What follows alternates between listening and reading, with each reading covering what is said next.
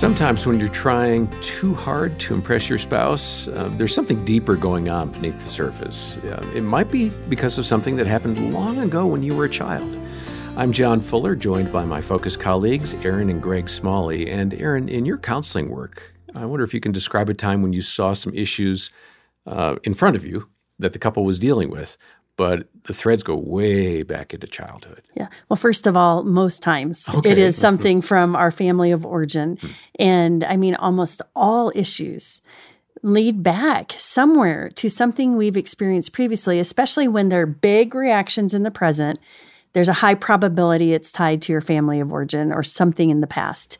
Matter of fact, I have a couple friend that they begin to notice very different responses when their kids were sick. And it was interesting because the wife had a large response emotionally when her kids were struggling with any physical ailment. And so as we dug into that, it was so interesting because, really I was like, what is the fear there? And, and she was like, well, I feel helpless and out of control. But then we tied it back to her childhood. And she said, well, it makes total sense. Growing up in my house, we didn't have health insurance. And so if someone was sick, well, it was kind of a frenzy because we had to get rid of the ailment before we ended up in the ER.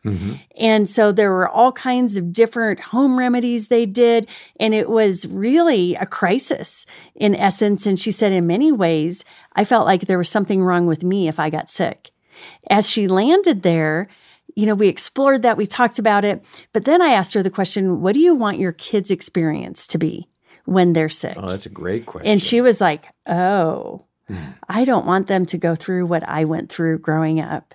And I said, well, then there's an opportunity to choose something different. That's great insight. And let's go ahead and turn now to a conversation that Focus President Jim Daly and I had with Lisa Jacobson and Felicia Masonheimer. And Lisa shared a story of a time when her husband, Matt, had to come to terms with something really painful from his past. Lisa, your husband, Matt, had quite a childhood. Describe how you became that place of comfort and refuge for him. I mean, sometimes, again, men aren't very good about opening up. We're not as good about having terror in our lives and then going to our wives and say, can you pray for me? I'm experiencing this. It's not typically what we do. We compartmentalize. We do it alone, unfortunately, which is not healthy. But what did Matt do in your case? Yeah, I feel like there is a tendency with men to, I'm generalizing, but to not necessarily look back at their childhood and connect what happened maybe with some of your concerns or your triggers now. You think we're like that? Yeah. Well, let me say we definitely okay, all right. Trying to be gracious. You're very nice. But so my husband grew up in northern British Columbia, and he would just go out and ride his horse at 10 years old, like for all day long. Just leave in the morning, come back at 10 o'clock at night, and just had right out there in the bush. And he would tell our kids these stories of this wild life he lived all on his own. Of course, my kids thought this was the greatest thing. Absolutely. Can you imagine just going out, no cell phone, just you and your horse in the bush? And I also thought, I grew up in Southern California, so it was a very different experience. But there was something about it that just kind of troubled me. Just I couldn't quite put it into words. But one day I was thinking about it, and I realized, wait a minute, where was your mom when you were out on this horse for 12 hours at a time at 10 years old? Yeah. And so I asked him, and his eyes filled with tears, which is not a common thing. And he said, I don't know. No one missed me. Wow. Think of that.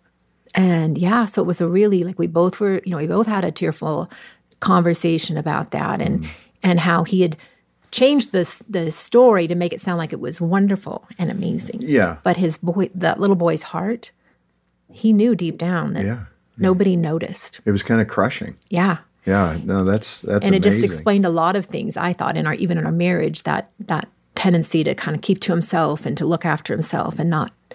Well, and it connected you in a much deeper way. Yeah. You know him better now. I do.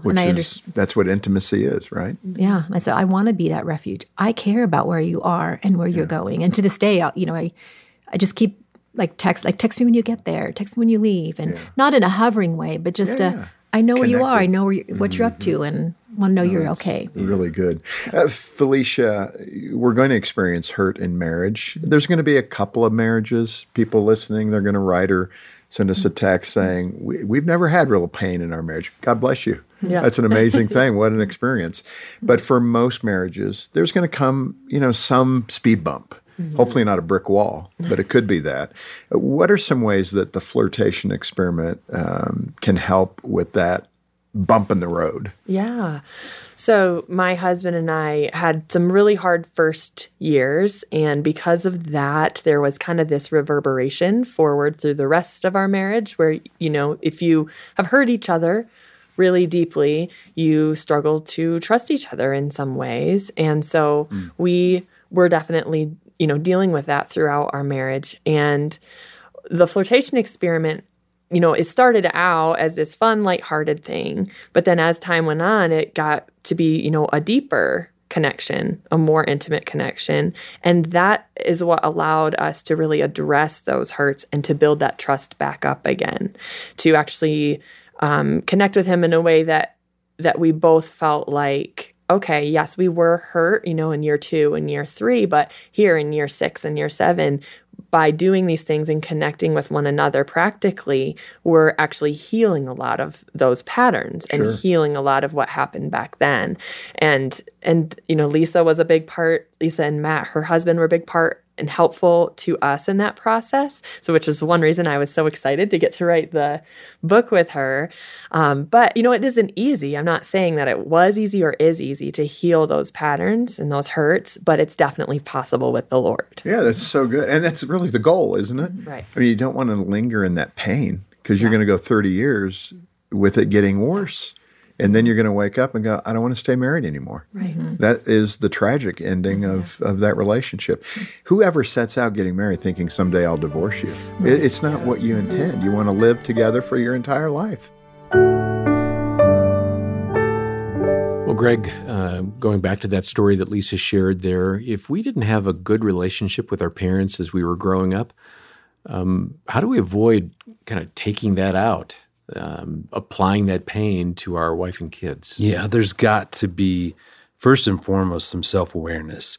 We have to be able to link, some things that happened, mom and dad growing up, and therefore, I have a propensity to then take this out on my wife or my kids. And the more we can really start to see those links, boy, that can be such a big part, especially going to a counselor.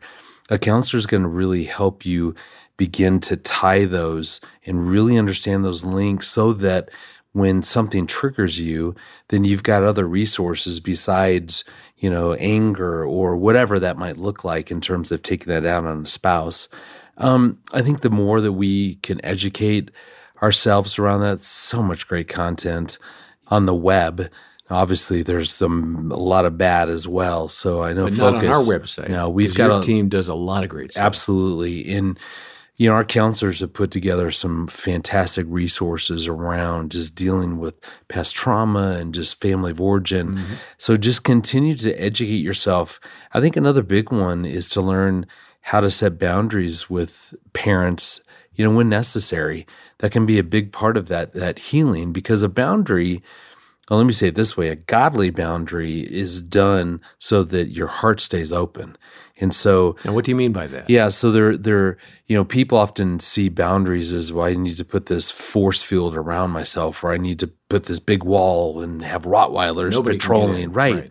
And that's really not the purpose of a godly boundary. It's I'm putting something in place because I don't feel safe in this relationship and I want to stay open to this person. So here's the boundary, and thus I'm at a safe distance now, and thus my heart can stay open.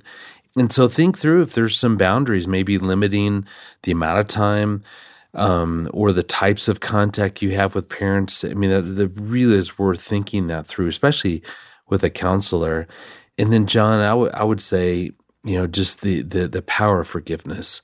And the more you can go to a place of empathy around your parents and what they went through and their struggles that led them to treat you in the way that can really open the door for that forgiveness.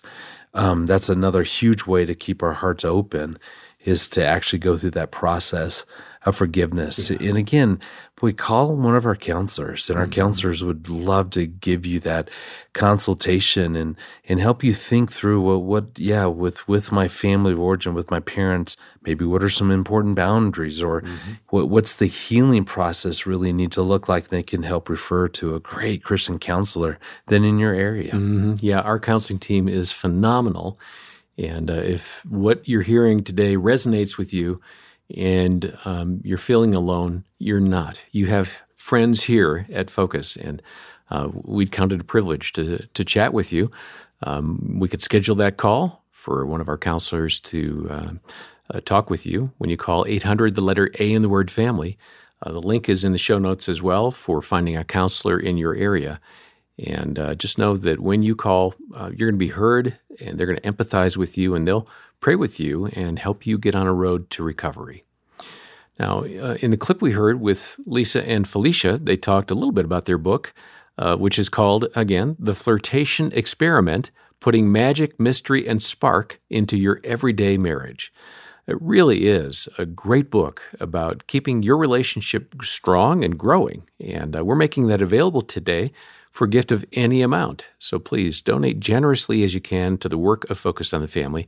If you've never given before, now's a great time to hear from you, either a one-time gift or a monthly pledge, if you can, of any amount. And you can see details about supporting the work of Focus on the Family, donating and getting that book, all in the show notes. Next time, we'll hear from Shaunti Feldhahn and Dr. Michael Sytsma. They'll be addressing 3 types of sexual desire. And for now, on behalf of Greg and Aaron Smalley and the entire team, I'm John Fuller, and thanks for listening to the Focus on the Family Marriage Podcast.